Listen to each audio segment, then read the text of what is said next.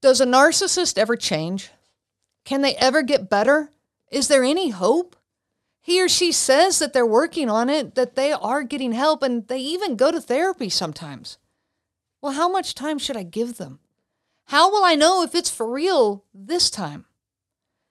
I get asked this all the time, and I've talked with so many who are completely stuck because of these very questions.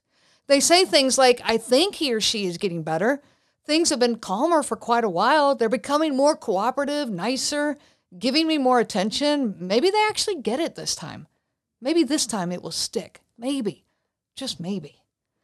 So many victims of covert narcissistic abuse stay for years in an abusive marriage, all in the name of they are getting better.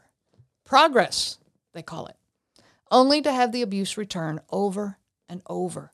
Each minuscule step of progress just erases each round of bad behavior. Welcome to the Covert Narcissism Podcast. I'm your host, Renee Swanson. I am talking about pseudo recovery or performative recovery. This is when someone goes through the actions of recovery, but none of it is actually taken to heart. They show signs of being in recovery, just enough to convince you of it, but not enough for it to be genuine recovery. When you are living in the fog of covert narcissistic abuse, each round of bad behavior seems to stand alone. Every single event stands alone in your mind and is not part of a pattern. This makes it far easier to make all of those excuses that we make over and over. This time he's upset because, his stress level, it's pretty high at work. And I know that work is really busy right now, so, this time it makes sense. Or this time he's upset because he isn't feeling well. We all struggle when we're not feeling well, so I can understand that. This time he's upset because I stayed out too late with my friend, and I know better than that. I should have told him. It's okay for him to be upset about that. On and on, the excuses and justifications go.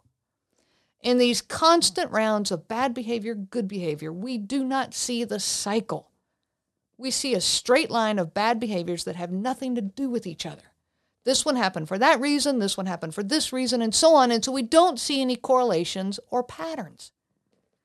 Well, in between these bouts of bad behavior, we might talk with them. We try to explain how they've hurt us and how their treatment of us or of the kids is not okay. Victims of covert narcissistic abuse are convinced that if you just had the right words, then your abuser will stop and make it right and fix it like from here forward. But we get these brief glimpses of good behavior. And when we get mad enough, upset enough, reactive enough, distant enough, whatever, they finally show some signs of listening to us. Well, this usually happens when they want you back in their life. It's when they sense that you're close to leaving them, or they sense that you're pulling away, and they become afraid that they're going to lose you, or maybe they even want you back in bed. Regardless, they want something, and it's a form of love bombing. They tell you that, you are right and that they need to work on it. And they say things like, I'm such a bad person. And how can you ever forgive me? I don't deserve you. And how can you put up with me? I heard this for years, even though the bad behavior always came back. They may acknowledge their behavior. They say they're working on it. They promise to do better. And they sound so genuine. And as I have said before, their desire to do better and be better is often genuine. My husband loved to go to the library. He brought books home all the time that he never even opened. He just returned them unread. And during one of these episodes of supposed discovery or pseudo recovery, he brought home books that were on love languages, being emotionally available, as well as various books on self-help books on becoming a better person. Well, I saw these and I thought, wow, finally, I'm so glad that he's putting in the effort now. That's great. I should give him the space that he needs to work on him. So I backed off. I worked hard to make his environment peaceful and easy. He was doing important work on himself. I need to take care of everything else so that he can focus on that. And that's the compassionate side of me that makes sense. I would want him to be able to focus on him. I wanted it more than anything. I need to keep things calm for him so that he isn't distracted or upset. After all, he's in recovery. Now, recovery is an interesting word. Seeing him and being in recovery gave me hope. It gave me something to hang on to. It was a far better feeling than having a husband who was completely unaware and abusive. This was easier to process, easier to handle. However, being in recovery is kind of an interesting place. Are your behaviors better or not? How much progress is enough? How much is expected? Who gets to decide? So 1 week of good behavior, maybe that was my normal before the bad behavior. So now that he's in recovery, okay, it's 2 weeks. But then he gets to treat me badly all over again, like nothing ever changed. And when they do, you have to forgive them. After all, they're in recovery. He's working on it. He's getting better. You can't expect them to be perfect, can you? Everyone in recovery has some relapses. You have to be patient. They aren't going to get it just right the first time, or the second, or the third, and so on. But it can easily become a crutch, an excuse to just continue treating you the way they're treating you. You know, they're going to make some mistakes, but that's okay, because now they're trying. Now they're putting in the effort. Well, this is a wonderful deal for them. All my husband had to do was grab a few books from the library that he never even read, tell me he was working to improve himself, and I poured a ton of effort into making his life easier for him. I'll fix dinner now so that you can have more time to go read your books. I'll take care of the kids so that you can, self-reflect and grow. Was he? Of course not. He was playing games on his phone just like he always did. But he left the books around for me to see. He even would tell me about the books, some mentioning different parts of them. But however, in the midst of all of this, he continued to treat the boys and me badly. He continued to be hyper-defensive about everything, thinking that we were always out to get him, working so hard to prove us wrong in everything we did or said, trapping us in circular conversations, blaming us for everything, and telling us that we were wrong over and over and over. But if I called him out on any of it, if I spoke up, if I defended myself or the boys, he would throw it in my face that he was working on it. He even said to me once, I can't change overnight. You need to be more patient.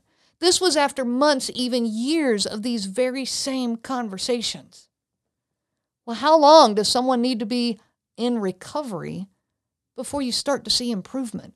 This had been going on for so long. Not only was there no improvement, it was actually getting worse. And now he had yet another excuse for why I couldn't be mad at him, why I couldn't expect better behavior from him. He was in, pseudo recovery, and recovery takes time. It just became yet another crutch to him. While it is true that no one can change overnight, they can make progress overnight. They can take significant steps overnight. They can, even get started, actually genuinely started overnight. Now, not only did I pour all this effort into creating a peaceful environment for him while he was in recovery, but when he did slip back to his old ways, I now was so incredibly fast to offer sympathy, understanding, and forgiveness. These things feel good to me. That's who I am. Forgiveness feels good to me. And if I can believe that he's in recovery, then you better believe I'm quick to jump on that forgiveness path. He received my unending support and encouragement, feeding yet again his insatiable need for supply. I was so incredibly eager to fix it all for him. After all, I didn't want him to get mad at himself and give up on the self-improvement. I desperately did not want him to go backwards in the process. Little did I know, he wasn't even on the path that I thought he was on. He had not even gotten up from his chair at the starting gate. So I would say to him, oh, honey, it's okay. Everyone slips sometimes. You've been working so hard to get better. And he would play on that. I'm so bad. I'm such a mean person. How are you ever going to love me? And I would pour in my heart, you're allowed to mess up. I would stroke his ego so much in desperate hope that he would continue working on his recovery. As I've already said, he wasn't actually working on it. And I mean, okay, was he actually working on it? I guess I truly cannot answer that. I don't know how much of the books he actually read. I don't know if he, what he actually really thought about them. But I do know how he was treating me. And I do know how he was treating our boys. the cycles of bad behavior simply just continued. Sometimes worse, sometimes not as bad, but always there. The one thing I could always count on in my marriage was that the bad behavior would return. The circular conversations, the gaslighting, the blaming, the stomping on my feelings and on our boys' feelings. There would always be another round. Before I truly realized this, I clung to his moments of progress. What I saw as progress. I convinced myself that he was getting better, that he was maturing and learning as he grew older, that he was self-reflecting and making changes. When we really want to believe something, we can convince ourselves of anything. As I've said before, this is projection. I believed these things about him because I believed them about myself. I was maturing. I was learning as I grew. I knew I was. I was self-reflecting. I was making changes. I was acknowledging my mistakes. Since I do this, he must do it. Doesn't everyone? In my head, he said he was working on it. He told me that he wanted to be better.